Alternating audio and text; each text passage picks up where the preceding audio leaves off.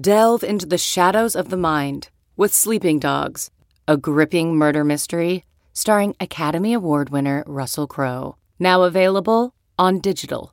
Crowe portrays an ex-homicide detective unraveling a brutal murder he can't recall.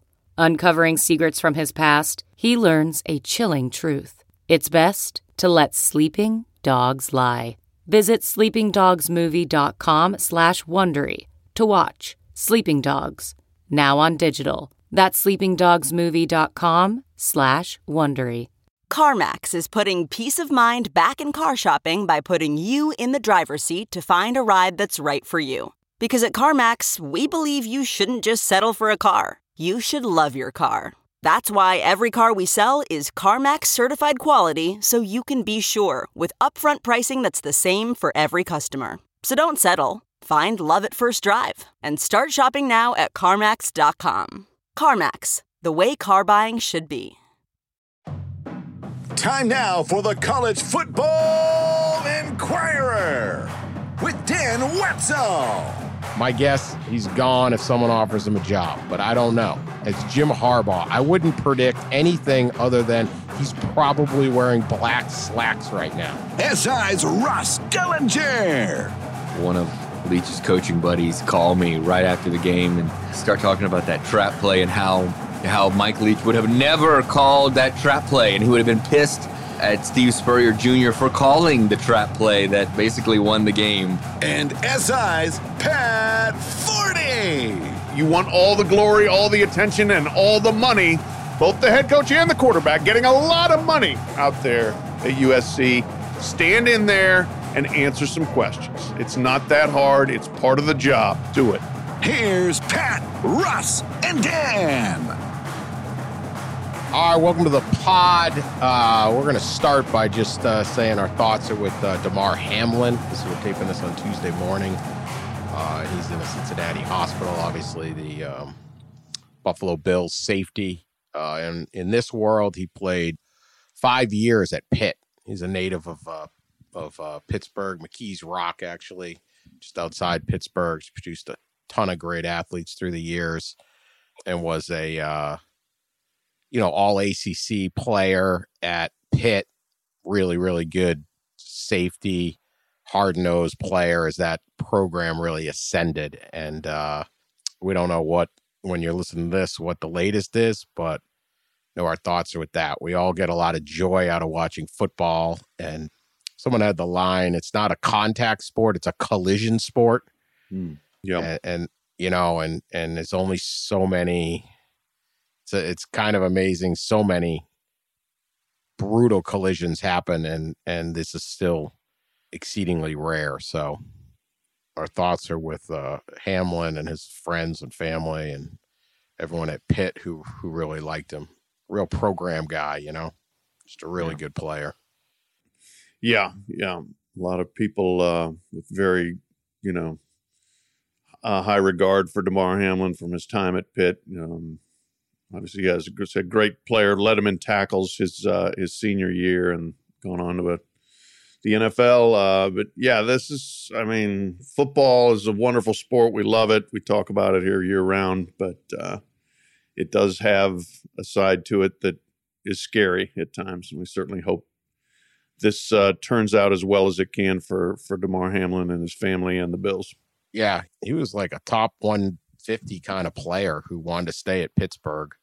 Central Catholic High, I think he played at. And, could have gone to Penn State, Ohio State, all over at that level. And wanted to stay close to home for his little brother, which kind of tells you all you need to know about somebody. So hopefully, as you hear this, there's good news, some kind of progress or something like that. But we don't know.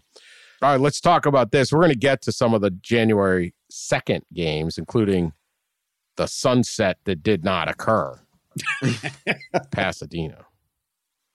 I make fun of the freaking sunset the whole year, and the sunset comes back and says, you didn't like us? No sunset. So joke's on me, apparently. And the number of people sending me social media messages, where's the sunset? This guy was like, I'm at the game. Oh, yeah. Yeah. There were a lot of people concerned about our well-being on the pod without having the sunset. Oh, how were you going to do it? Were you okay? I want a refund. Yeah.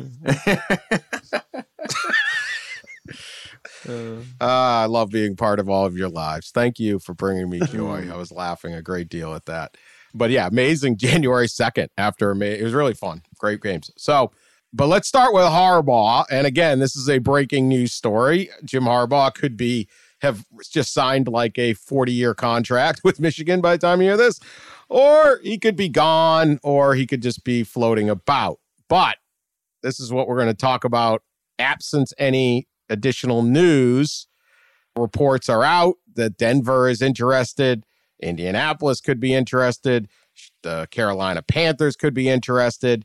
And all of this occurs 1 year after Jim Harbaugh tried to get the Minnesota Viking job, got rebuffed after flying to Minneapolis, and didn't get the job. That was humiliating.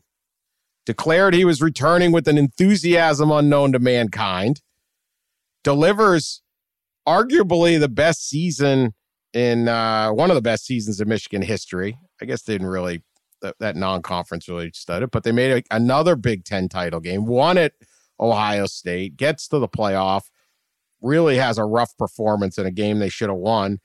But after declaring this was a one-time dalliance with the NFL and his interest in winning the Super Bowl was over and this would not be an annual occasion, here we are, Jim Harbaugh back in the NFL sights. And for 36 hours since the report, zero statement from Jim Harbaugh saying, I'm staying at Michigan. There are entities at the University of Michigan who think he is gone if he gets the chance. There are other people close to Harbaugh who tell me they don't think he leaves. He's having too much fun. This was his most content year. My guess, he's gone if someone offers him a job, but I don't know. It's Jim Harbaugh. I wouldn't predict anything other than he's probably wearing black slacks right now. And if he orders milk today, it's going to be whole, not skim. Other than that, I don't want to predict anything with this guy. But this is a big one. Pat, what do you think? Harbaugh gone or staying?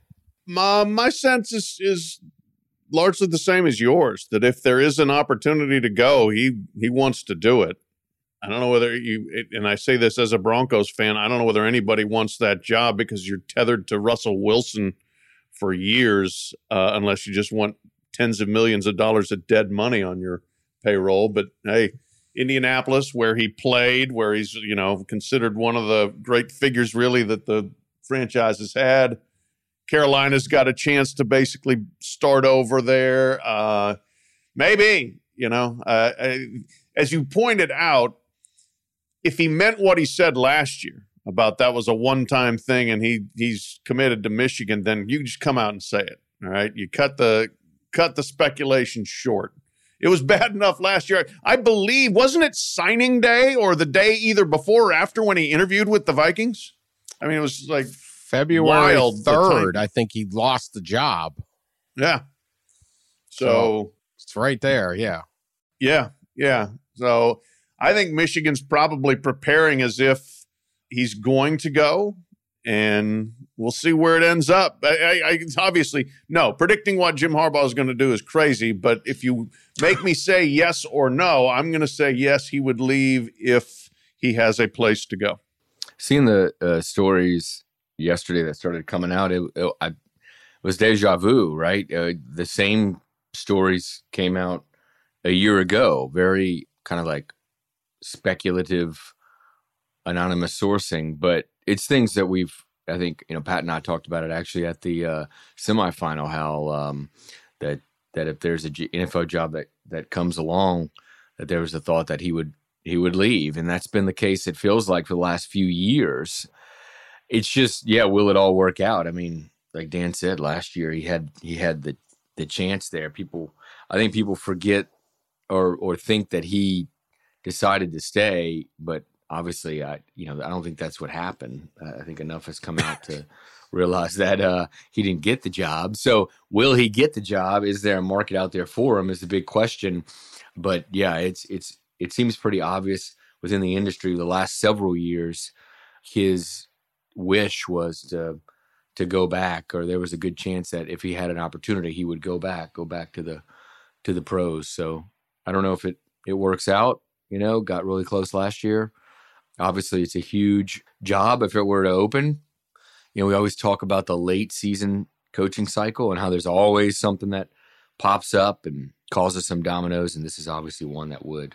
Yeah, let's get to who takes it. But let me just reread. I mean, this is a column he did with Mitch Albom, who he's very close with for back to his playing days. Mitch Albom, the columnist at the Detroit Free Press, famously wrote Tuesdays with Morey, which, many years ago, but I think sold tens of millions of copies. But quote, there was a tugging at me that I was once that close to a Super Bowl. If you remember, he lost it to his brother, and they were play away. They also made 2 championship games and almost won those NFC championships. And I didn't get it. Some NFL jobs came open. I was contacted by the Vikings. It's very innocent, right? The pretty girl was flirting with me. So then I decided I'd go to the dance, but then she said no. Anyway, for better or worse, it was something I wanted to explore. I went in thinking I'm going to have 100% conviction.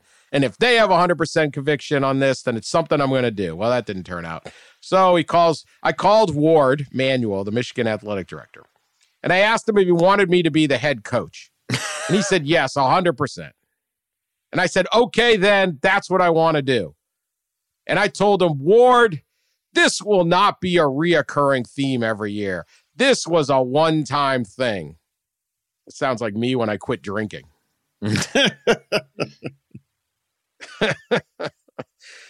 His players everyone had no problem. They said, coach, this is always good when coaches make up fictional conversations. Oh, yeah. Players weren't upset. Said, coach, we all want to go to the NFL too. And when one of us wants to explore going to the NFL, you support us and wish us well. And if we look at it and we come back, you're thrilled and we get right back to work. Okay. Sure, the Super Bowl is the greatest prize in our sport, but winning a national championship, that's pretty darn great. Let's do that.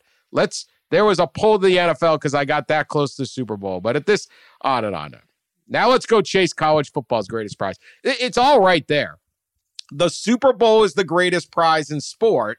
Winning a national title, quote, pretty darn great. He wants to coach the NFL. He's an NFL guy. Yep. And that's fine. He never should have said it's a one-time thing, but I don't know if anyone believed him other than maybe a few people reading a Mitch Albom column a year ago. But I always thought he was a short-term answer at Michigan. And actually those lines last year made me wonder, well, maybe he does want to. I mean, he's 59 now. Like maybe he does want to stick around. But he was brought back to write the program. They were like 24-32 in Big Ten play under Rich Rodriguez and Brady Hoke. And for Michigan, that's what's not acceptable. Winning a national title is desired at Michigan, but it is not the mandate at Michigan. Make no mistake, they're very disappointed right now. But this isn't Alabama. This isn't Georgia. This isn't whatever. But you can't be losing all the time in the Big Ten. And he came back. He got that in order. He finally, after, X number of tries, 6 tries or something, beats Ohio State. He finally wins the Big Ten. He's got the program humming. He's done what he was supposed to do. And he settled family business. And to me, it's to see him go, other than those comments, is absolutely no surprise. So we will see. I wouldn't take that Bronco job for the life of me. But Carolina or Indy, yeah, maybe. I mean, Irsay hired Jeff Saturday. He'll never fire Harbaugh. Yeah. Just hired Jeff Saturday because he liked him. I mean, Harbaugh can be so. I don't. I mean, to me, he's done his job at Michigan, and other than Georgia, no one's had a better 2 years spent. It's hard to win the national title. So, I don't know. Any thoughts on that, or you want to get into who the hell they would replace him with? Yeah, no, I mean, I think that I would have I'm sure there would be some Michigan fans that would be hurt if he left. since he's a Michigan man and since he did say one thing last year and is now doing another thing this year, at least presumably. But he did. You're right. He got Michigan back up off the canvas, and I think most importantly, he got over on Ohio State and has turned the tables on who is the preeminent program in the conference at this point. So that was the one part of the job that was undone. As you said, winning a national championship is not a mandate there because they haven't done it very often. If that were the mandate, they would have been firing coaches a lot more frequently. Well, Bo Schembechler never won it. Right. And Lloyd Carr won one, but it's a half a title. And back then, you beat Ohio State and you get to go play Washington State in the Rose Bowl. You don't have to sit there and go play Georgia. There's no playoff, so a little easier. And the other thing, was look, they've made 2 playoffs. There might be some element of realization too that while we've made 2 playoffs, we're still a ways away from winning the national title. They have not led for a single second in either of the 2 semifinals that they played. They were not close against Georgia last year. They were close against TCU, but again, they never led the game. You can point to 8 different ways where they sabotaged themselves with one player or another, but still, they're not a national championship program yet. And he can look at it and say, I've done my job here, but he might also be saying, we got to get a little bit better, and that might be difficult, and maybe, this is the time to scratch the NFL itch again. Yeah, well, like Dan said, he just strikes me, always has as an NFL guy who, obviously from that story you read, thinks that the Super Bowl is the top prize. And it seems like, coaches are competitive, and the goal is to, win what they believe is the ultimate prize. And for him, it's that. And yeah, it seems like if he gets the opportunity, he'll be gone. And that obviously leads into, who would replace him in an incredibly good job, pretty easily one of the top, I would say, 10 jobs in college football. Well, let's go there. We're way ahead of the game here. So we're going to see if the NFL really wants him when they interview him. But I do think the thing, just one more bit, Harbaugh's strength is coaching, notwithstanding some of the decisions on New Year's Eve. But, look, his quarterback threw 2 pick sixes and fumbled on the goal line. And, that's hard to overcome.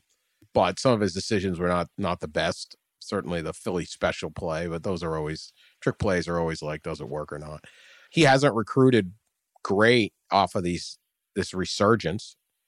Granted, he got a whole bunch of NFL guys when they weren't winning it. And I do think 2024, he's going to do really well. Jaden Davis, the great quarterback from Charlotte, is expected to go to Michigan, but he has kind of balked at different things. Do we do enough NIL? Every coach complains about that.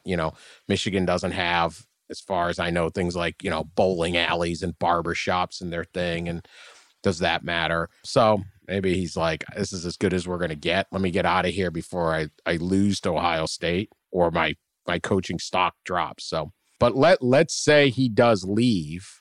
The timing is not great. He probably does not get hired this week. We were talking February 3rd, right? Was the last one. But the NFL's Black Monday where they fire a lot of guys. Now we have some interims, so maybe we can get these jobs. But if you're Michigan, Ross, where do you go? Do you promote from within? That was a big thing last year that actually helped, I think, push Josh Gaddis to Miami as they went with Mike Hart, I think was did they make Mike Hart the interim? Running, right? Do you go Mike Hart, their former great player? Did they have an interim? They never made an interim, but that was the suggestion, is that he would be that. It's like internally, didn't they kind of didn't it come out that they kind of decided that they would go there, and that was part of the Gaddis maybe leaving in some way? Maybe that was it. Yeah. They kind of decided shift, they kind of internally decided that would be the. It might be Mike Hart over Gaddis. Yeah. Right. Yeah. I think that was the speculation. Yeah. I don't think they ever had an interim. Mike Hart I don't know. Do you go that route, or do you try to find somebody? And who, Luke Fickell would have been great, but he's in Wisconsin now. Right. That's what I thought of is there's a couple coaches that would have been great that now, have other jobs and probably aren't leaving those other jobs. And that's Luke Fickell's one. In Matt Rule is another. If he had delayed and he was still lurking around and didn't have a job, he makes a lot of sense too. Got to wonder what he's thinking right now as he's hearing these things. Not that Nebraska's a terrible job, but obviously I think anybody would tell you that Michigan is a better job right now than that.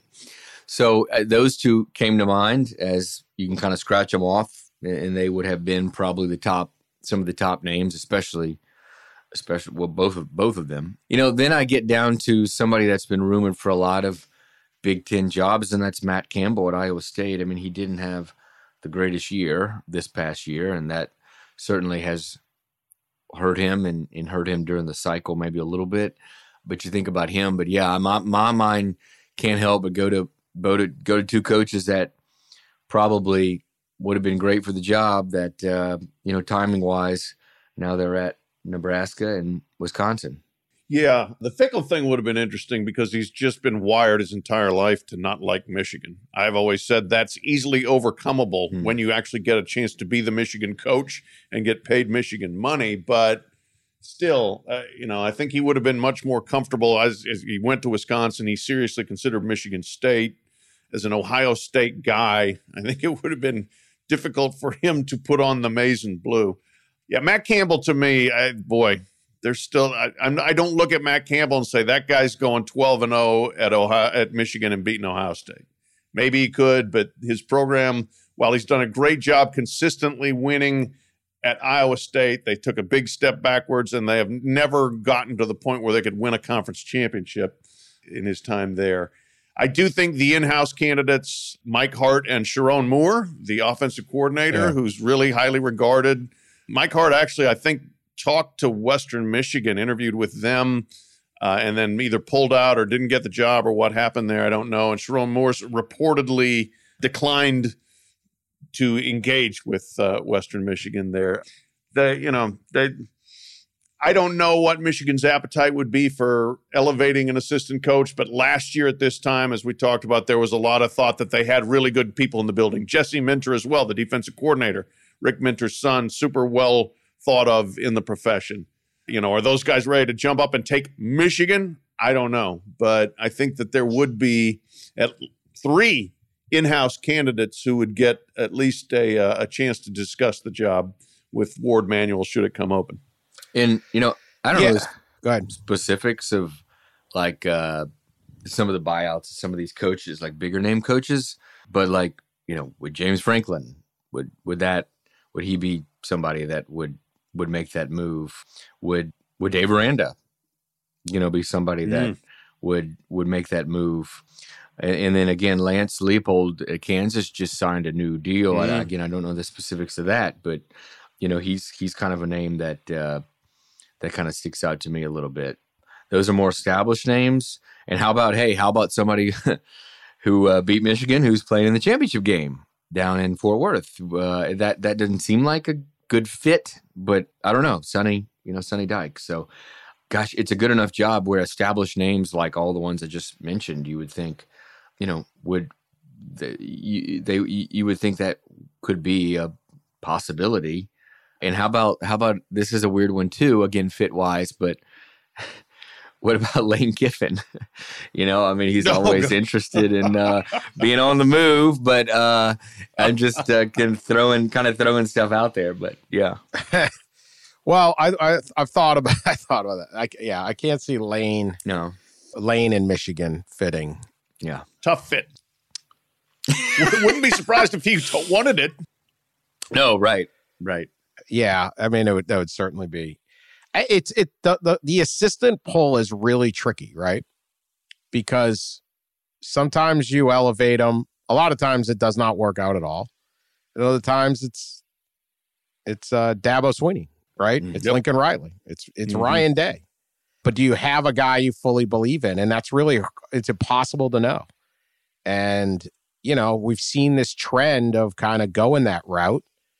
Marcus Freeman at Notre Dame? And then is there going to be a little bit of a growing pain or something like that with some of these different guys? Like we just, Kirby Smart never had a head coaching job. Brent Venables never had a coaching job before. You have to see how it goes. Dan Lanning had a pretty good season, but is it, do you go that young route? The two that I always think about with Michigan, and I mean, I don't know if it's possible, like is Pat Fitzgerald. Mm.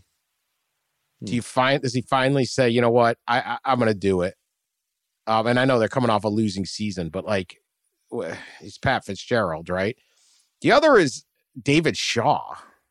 That's interesting. Who left Stanford. And, I know it fell apart at the end, but it's part of that was Stanford. And it's like, I don't know, right? I just think those guys would be real. I'd like to find out. How about that? I don't know. Yeah. I don't think they'd probably hire him, but man, you bring David Shaw in at Michigan.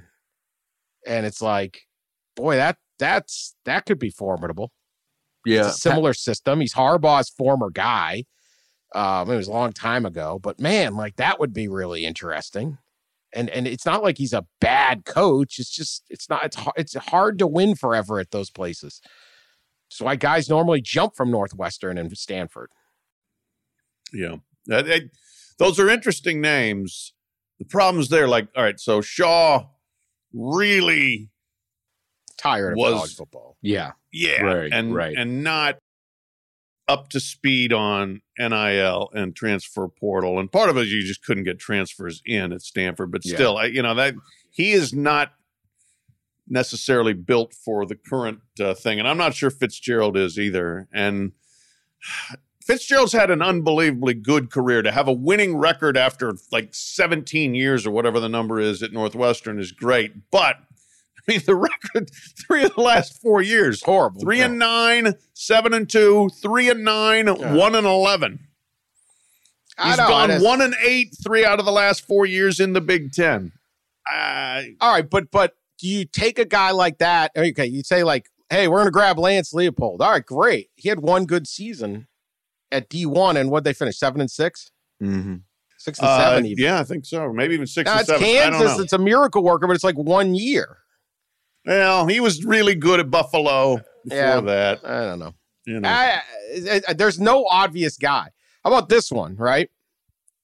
And I don't think he could do it either, but you never know. What if Mike Vrabel gets fired at Tennessee? Now he's a Buckeye. He's a Buckeye. And he's the one the Buckeye fans want to replace Ryan Day. Yeah. There's sort of that little bit of like, what would our rivals least like? Yeah. I don't know. It'd be kind of fun. Well, I think I don't have an obvious candidate here. No. There's not one now that Luke Fickell made his move. Before right. it felt like Luke or even again Matt Rule, like those were the more obvious ones. But there's really not, to me. There's not an obvious one. And one thing about Shaw for sure, when you talk to people around Stanford, talk to people like close to him, and I know Pat has, like, they don't expect him to ever get back in college. Like he's done. He's done. Yeah, it would actually make, but that would make a lot of sense in a lot of ways. I think in the if this was 3 years ago, right, he'd have. If it was a different thing, he's he's just got that way about him. Or Michigan man over here, he could just play right into that. Mm-hmm. I don't know. I mean, you look around the Midwest, who's good? PJ Fleck's done all right, and I'm sure chomping. He did really well at Western, but like I don't know. Is that? I think PJ Fleck would be one to watch. Yeah, that's an interesting name. Yeah. Mm-hmm. And I mean, he has done consistently well at Minnesota, which is not that easy. And he's recruited the holy hell out of the Midwest for years and years. I think he would have loved a shot at Notre Dame last year when it went to Marcus Freeman. So he took Western Michigan to undefeated. Yeah. And he's only 42. Right. There you go. PJ Fleck. The pod has decided. I don't know. PJ Fleck. The pile is rude. PJ Fleck is 42 years old. He's been a head coach 10 seasons. Yeah. And part of maybe the stuff that like PJ's like he tracks a lot of attention to himself, right? He does. But when you take over a program like Western Michigan, that's kind of what you got to do. Yeah. And even in Minnesota, well, you could kind of dial that down. I don't know if he ever dials it down. That's the thing. But it's so what? Really. 2 straight 9-win seasons in Minnesota. They went 11-2 in 19. They went 3-4 in the COVID year. I mean, they went 13-0 and got to the Cotton Bowl at Western freaking Michigan. Yeah. I covered a little bit of that team. It was unbelievable. I mean, yeah. And then I went up in 2019, did a story on Minnesota. And I mean, yes, he's that guy. He's the hype man and a little bit of a huckster, and he loves to be out front. But that's James Franklin too, really. So, well, and Harbaugh is a huckster in his own weird way, right? Like, yeah. Like he was a huckster when he started at Michigan too. His signing with the Stars, and let's have a satellite camp. I'll take my shirt off. Overnight stays and all the different stuff. And maybe it's a PJ Fleck that elevates the recruiting to where you now have the players that can win a national title. Because Michigan could have won the national title this year, but realistically, this didn't. You watch Georgia and you watch Alabama, you watch some of these teams like, Ronnie Bell's not your best wideout. Right. On those teams. Ohio State, Michigan gets some really good players. I mean, they have really good players. They had 3 first-round draft picks last year, Aiden Hutchinson, stuff like that. But they're not winning those kind of recruiting battles. They got Aiden Hutchinson because his dad went to Michigan. And they've gotten guys, but I don't know. It's an oddball time and an oddball thing. But row the big house. Yeah, Dan, you're up there. Just go drive over to Ann Arbor and inform Ward Manuel that the pod has selected PJ Fleck as the next coach should Harbaugh leave. Oh no, I don't know. It's a big job though, man. It is. I was on Feinbaum yesterday, and I'm like, Big Ten's got all the money. It's the biggest stadium. It might be the biggest fan base. I think Ohio State's probably got more fans, or Notre Dame, I guess. But those are like more casual. I mean, it's a monster, and it's they tried to step out of the mold before, and they really just, the Rich Rodriguez, I wonder if that still scares them, because that was just a non-fit in every single way. Yep. Still, like, I won't waste any time here, but if you go back to 2007 and Rich Rod saying no to Alabama turned it down. Yeah, and then leaving West Virginia and going to Michigan, like if any of those decisions had changed, the whole sport might look differently. Yep, the whole sport is different if they don't blow that game to Pitt, I swear. Yeah, right. Yeah, true. Yeah. Well, I don't know the whole sport, but he stays there because he would have gotten. Yeah, he stays. Right. Would they have gotten Terrell Pryor? And if Terrell Pryor doesn't go to Ohio State, does Tressel get fired? Mm-hmm. And then has Urban come back there, or does he end up at Penn State after Paterno retires instead? Like, there's so many things going to that game. But anyway, we've kind of discussed it. All right, there you go. For all we know, as you listen to this, you're like, please shut up about this. Harbaugh just put out a statement saying he's staying. What are we going to do? Searching for NBA playoff coverage? We've got you. The Old Man and the Three, presented by BMW, gives you an inside look into the world of sports. Hosted by former NBA sharpshooter and Duke legend J.J. Redick and sports writer Tommy Alter, The Old Man and the Three offers unprecedented access to the league. Tommy and JJ discuss the NBA and interview some of the biggest names in the league, like Devin Booker and Luka Doncic. NBA final season is the perfect time to dive in, and you can listen to The Old Man and the Three wherever you get your podcasts. To hear episodes brought to you by BMW. Push the limits this NBA season with the brand that set the ultimate standard. BMW, the ultimate driving machine. Let's talk about what did happen. There you go. Tulane. Oh, my gosh. Unbelievable. Roll wave. Unbelievable Cotton Bowl. Absolutely unbelievable Cotton Bowl. They are trailing 45-30 with 4:07 remaining to USC. And it looked like they really played hard, and it was kind of disappointing. You don't want to see these teams get their big chance and finally fall apart. But touchdown, dropped kickoff, 1 yard line. USC runs the ball twice, I think, right? And gets stuffed for the safety, which is like the one thing you couldn't have happen. They take the ball out of Caleb Williams' hands. Then in 23 seconds, Tulane rolls down the field and takes the victory on the last second, or almost the last second pass. One of the most amazing comebacks you'll ever see. One of the most exciting games you'll ever see. One of the worst defeats you'll ever see, and one of the very victories you ever see. So the Green Wave, which once left the SEC voluntarily because they didn't want to be a part of all that, is back winning major bowl games. Yeah. Ross, you're our Tulane Tulane expert. They won 2 games last year, won 12 this year. Incredible. It's a remarkable, the whole thing's a remarkable story. This was their first major bowl victory since 1934. So, I mean, it's crazy. Like almost 100 years, 89 years, 88 years or so from the last time that they did something like this. And of course, at the time, they were part of the SEC then. And I think that was the Sugar Bowl that they were playing in.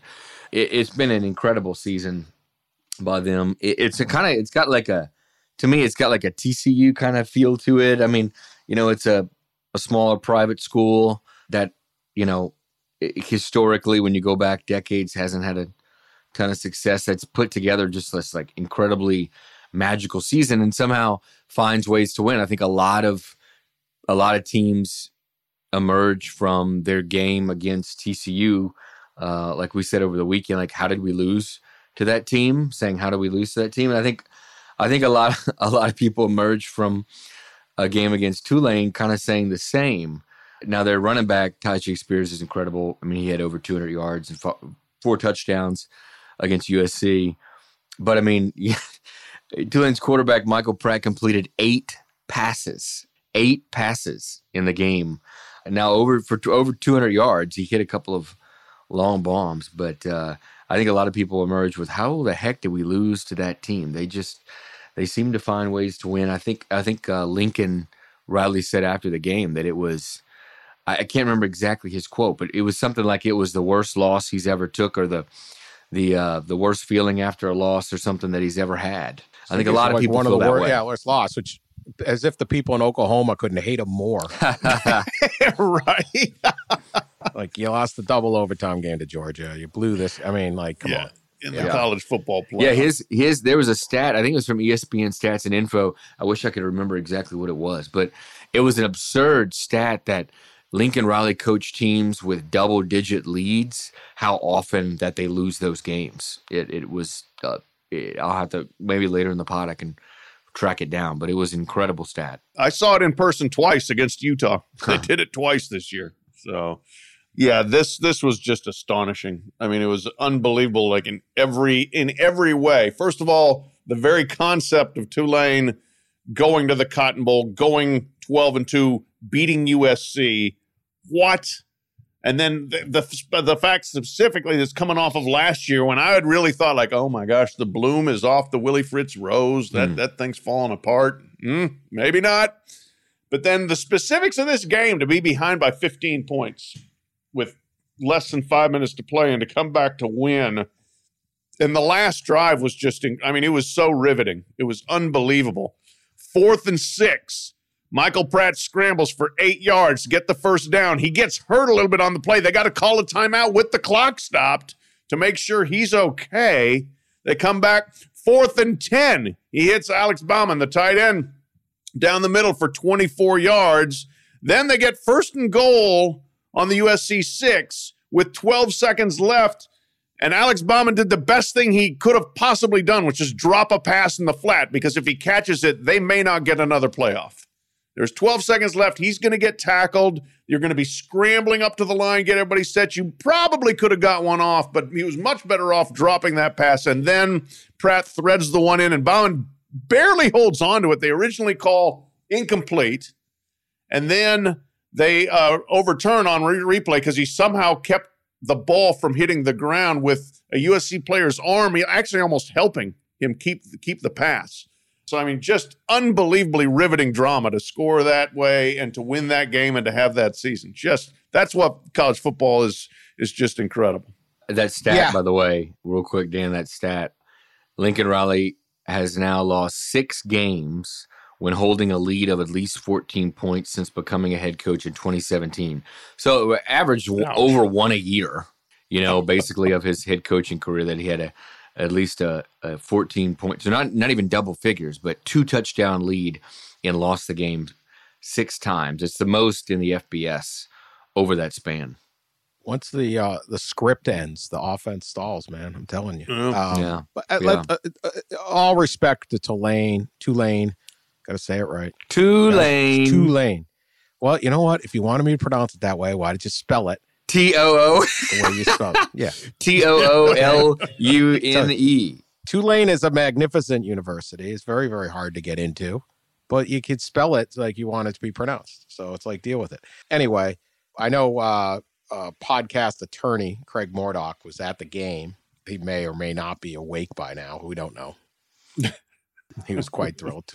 I do hope that I was saying to Craig, I hope that, and I hope we mentioned this the other day with TCU. I hope more fans in New Orleans and in the Dallas Metroplex adopt the team as like someone to go to a game. Yeah. Right. Yeah. They have these great stadiums, great seats, and it's exciting football. And it's like, hey, maybe you're an LSU fan all the time, or maybe you're both of those cities have a lot of fans, but maybe you go to a Tulane game, maybe you go to a TCU game, support these programs that are really good. And look, in the future, this could be a playoff game where Tulane is the 12 seed and it beats a number 5 USC, and it's this epic, oh my God, and it you build on it. So we'll see. Let's talk USC though on this. Oh yeah.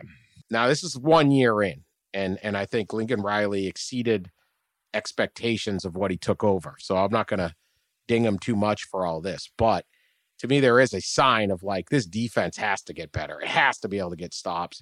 You got to be able to run the ball a little bit, or give up on trying to run and just do everything with Caleb Williams. Like I thought, when you're in that end zone, I don't know that you're not better off taking Caleb Williams and dropping back and making a decision either to run or throw than trying to run it up the middle. I mean, that safety was killer. But thoughts on where USC is after one season, and let's overreact to a colossal collapse here. Yeah, look, that's a terrible loss. They had a great season, but it ended with 2 brutal losses that both trended along the same lines of like, our offense is great and we can't stop crap. When we have to have a stop, we got no chance. And that was really bad. They hit harder and tackled better in this game than they did against Utah when it was just flat out embarrassing. But they still, Tyjae Spears, I actually picked Tulane to win by a point in the Bowl Dash, so I got one thing right this year. What are our standings? No, let's not even. You don't talk want to see about them, probably. Oh wait, I'm sure they're horrible. Are they in the rundown? Oh, I'm winning. Hold on. Why did we not lead with this? Damn it. No. Sean, you need to alert me to this. 22-17 for me. Why did I bring it up? 17-22 for you guys. I'm clinched. Have you clinched? Damn it. Yeah. You know what? I want my case of beer and I'm going to drink it all in one night with you two paying in LA. All right. We'll see you in LA. And I'm taking it.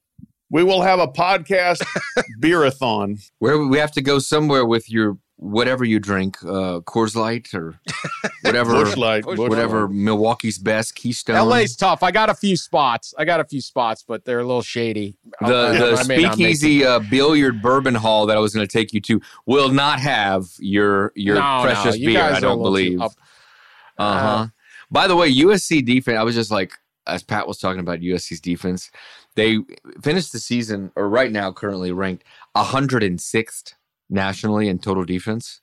They were 88th last year, 40th the year before, 77th, 60th, 68th. They haven't been in the top 40, inside the top 40 in defense, total defense, since 2015. So this is a real problem. And I know they play in a league that, they should have more talent. They usually have more talent. Yeah, it's shocking what defensively, their numbers from the last, half decade. Yeah, well, in listening to those, they're getting worse, which is Alex Grinch and which is Lincoln Riley. I mean, Oklahoma fans were taking great delight in seeing this and saying, yeah, that looked a lot like what happened at our place.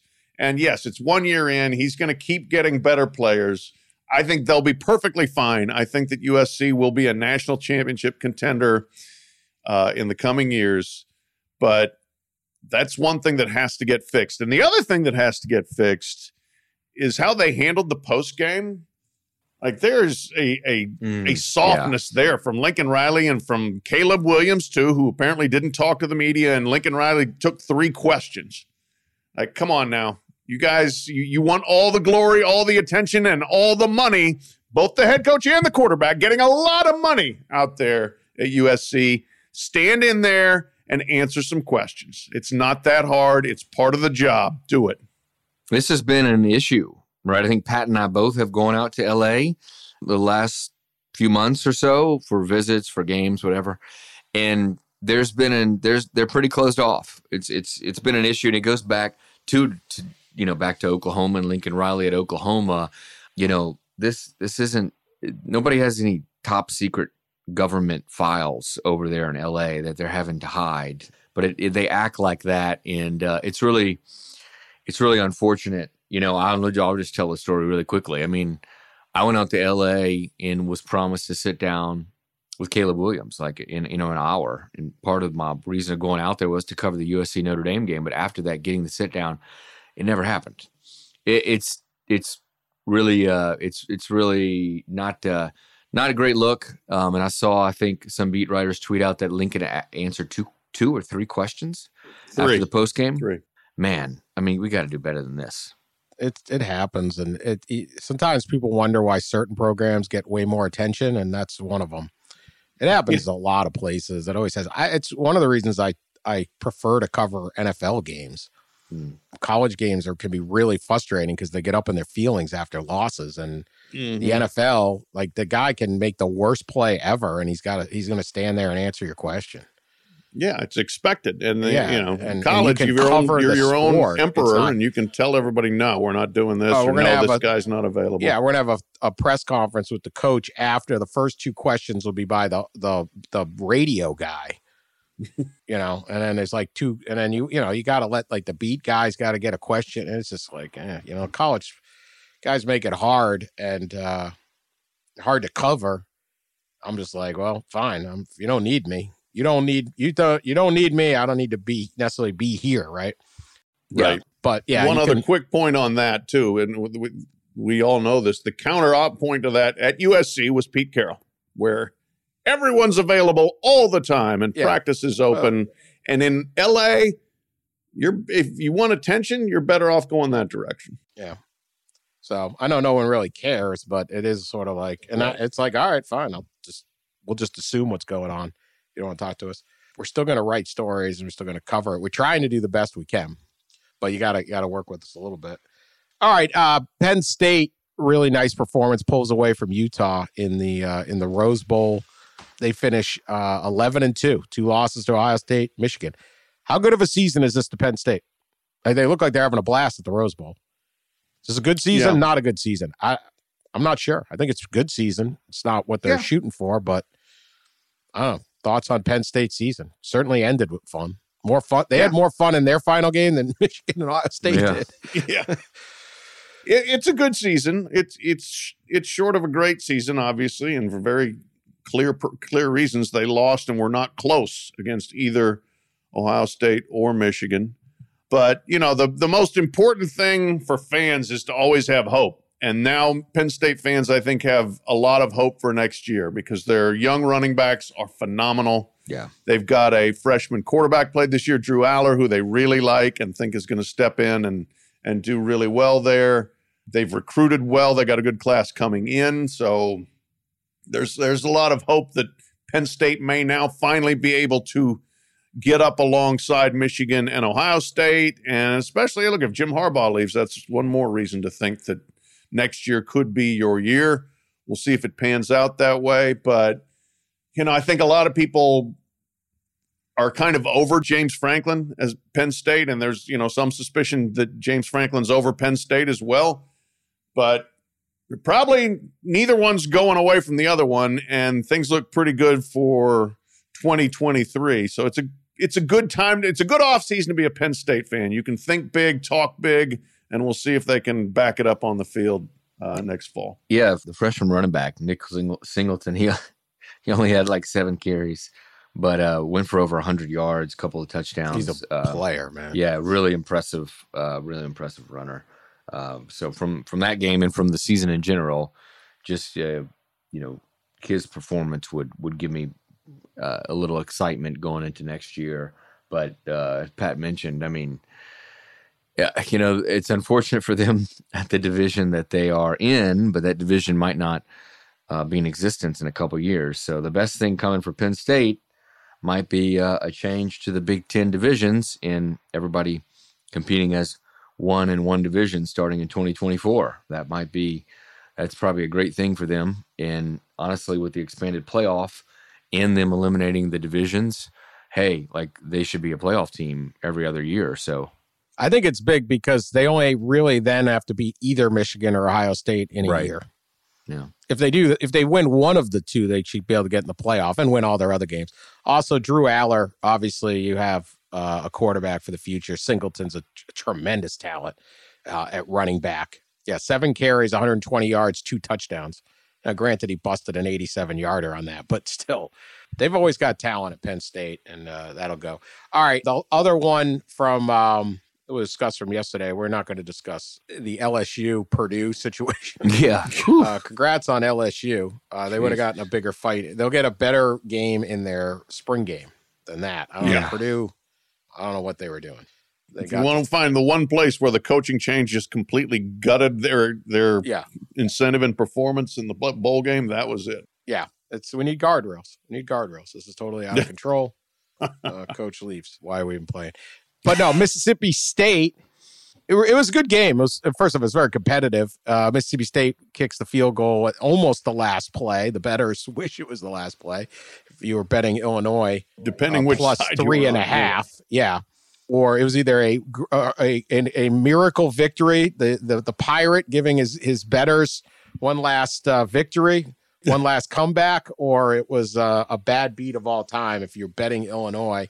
But Mississippi State wins, emotional game. If you didn't see it, they kick a field goal to go up 13-10. Illinois gets one last play. They actually run a pretty nice. Yeah, they got down to 30. They got all the way down to 30, lateraling it around, but then it got picked off and taken back the other way, and Mississippi State covered. So maybe that was the Pirate putting some money in the Bulldog fans' pocket. But it was an emotional game. Look, nothing against Illinois, but unless you were an Illinois fan, I think you kind of had to be rooting for Mississippi State. Just a horrible situation, and I don't think it really means much. It's small potatoes to win that game, but I know it meant a lot to those players. Ross, what do you think? Yeah, I had, State was driving, tie game, State was driving. I think they were probably at the 40 or 30 of Illinois, and so they needed to get a little closer in the final seconds to get a makeable field goal, and they ran a running play, a trap play that got like 35 yards down inside the 5 to set up the easy field goal to win. I had one of Leach's coaching buddies call me right after the game and start talking about that trap play and how Mike Leach would have never called that trap play, and he would have been pissed at Steve Spurrier Jr. for calling the trap play that basically won the game. I thought that was pretty funny, and then I was texted back and forth with Steve Spurrier Jr. about it and how, that was a play that Leach would not have run, and he was rolling over, so to speak, said this friend on the phone to me, but got the victory, and he would have loved the I'm sure the way that the bizarre and wild way that game ended with the pick. What would you call it? Not really pick six, but scoop and score, whatever. Intercepted lateral. Yeah. Yeah. Yeah, Although I thought it was like a forward pass anyway or something. I don't know. Yeah, at some point I thought there was a forward pass thrown. But anyway, yeah, it was actually impressive the way they lateraled it down the field to like the 30 or the 25. They lateraled it for like a good 50 yards. But huge win for Mississippi State. Zach Arnett, 36-year-old, first-time head coach.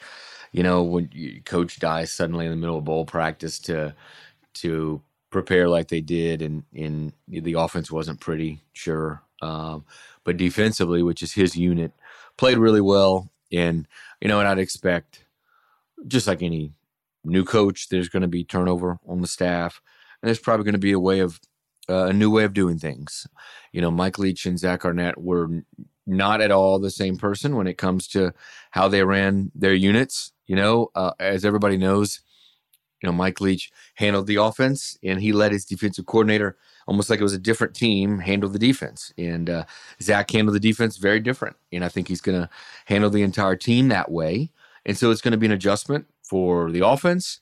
And there's probably going to be changes, you know, on the offensive staff.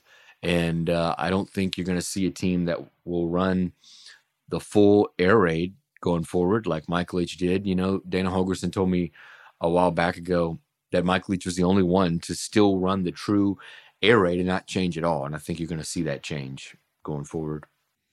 Yeah. Nobody's ever going to run a program like Mike Leach. You know, everything he does was so different. And I'm sure schematically there will be a lot of transition there, but also just the whole, you know, mindset mantra. And that's neither good nor bad. That's just the way it is. I'm glad we had Mike Leach for when we did have him. I loved the pirate flag logo that the Mississippi State put on the helmets. I thought that was tremendous. And it was just very nice for everybody within that program who's been through a lot in the last few weeks to go out with a victory there. Doesn't change the tragedy of losing Mike Leach, but it was a nice, I guess, validation of the effort that they put into the season and into the bowl game. All right, final game. We got to get to this. Iowa. You know what? This year's team Dan. Just brought joy to people's. You just laugh. You like Iowa. 0 for 11 on third down. 0 for 2 on fourth. A gain just 206 yards. They won 21-zip. 2 pick sixes. They had 6 defensive touchdowns this year. A terrific stat passed on to me by Matt Benson on Twitter. Big Ten teams since World War II to win 8+ games while averaging under 18 points a game. 1961 Minnesota, 1963 Illinois, 1967 Indiana, 1967 Minnesota, and the 2022 Iowa Hawkeyes. How about that? They are a half-century plus throwback. Yep. 55 years even, right? Is that 50? Yeah. Mm-hmm. Yeah. Mm-hmm. Yeah, amazing. Yeah. That 67 Big Ten season must have been a barn burner, both Indiana and Minnesota. They only played like 10 games back then. Hey, Indiana went to the Rose Bowl that year. That's how weird that was. A little red ball. This Iowa team would have won the national title in that era, probably. Oh, Penn State ran the wing T for a touchdown. Yeah, full house T. That was a misnomer by Chris Fowler. That was a full house T. Full house T. That's right, not the wing T. Great time. Good bowl season. So hats off to Iowa. Hey, last laugh, Kirk Ferentz. Yeah, it's unbelievable. Iowa had one play longer than 19 yards. And that play was Sam Laporta, their tight end, just like going raging bull and just smashing through like 5 guys. It was an 8-yard pass that he ran for 27 yards. But, I mean, it's the worst offensive team I have seen in my lifetime to win 8 games. Just ridiculous. Yeah. So there you go. All right. That's our pod. We'll skip any goofy stuff today. We'll be back later this week. Also, I don't know if we still have the time pegged down, but 4 or 5 p.m. Pacific time, downtown LA on Sunday. If you're coming into town, we should have hyped this at the beginning of the podcast. We'll do it next time. Yeah. If you're in LA or you're coming in for the game, you want to go over to the Fan Fest at LA Live. It's right by the Staples Center and all that, right in downtown. Bunch of big hotels right around there if you're staying in that area. We will be inside the Fan Fest I don't know how the playoff committee is letting me in there, but I may get murdered by it. You can watch me get murdered by a bowl rep. We're going to keep you and Bill Hancock in neutral corner. Nah, I'm good with Bill, but somebody else might stab me. Bill's a nice guy. There'll be some Rose Bowl people lurking there in the shadows, ready to somebody jump out will. and knife Yeah, you. I'm going to get. Right. They're going to slam that $2 million Fiesta Bowl trophy over my head. Yeah, so that's something to see. Yeah. Come on down and watch me get killed. I mean, it's something. Hey, I'm just trying to get anyone to show up at this thing. We'll be scot-free off of buying you that case of beer. You'll be dead. We'll leave it at your that's grave.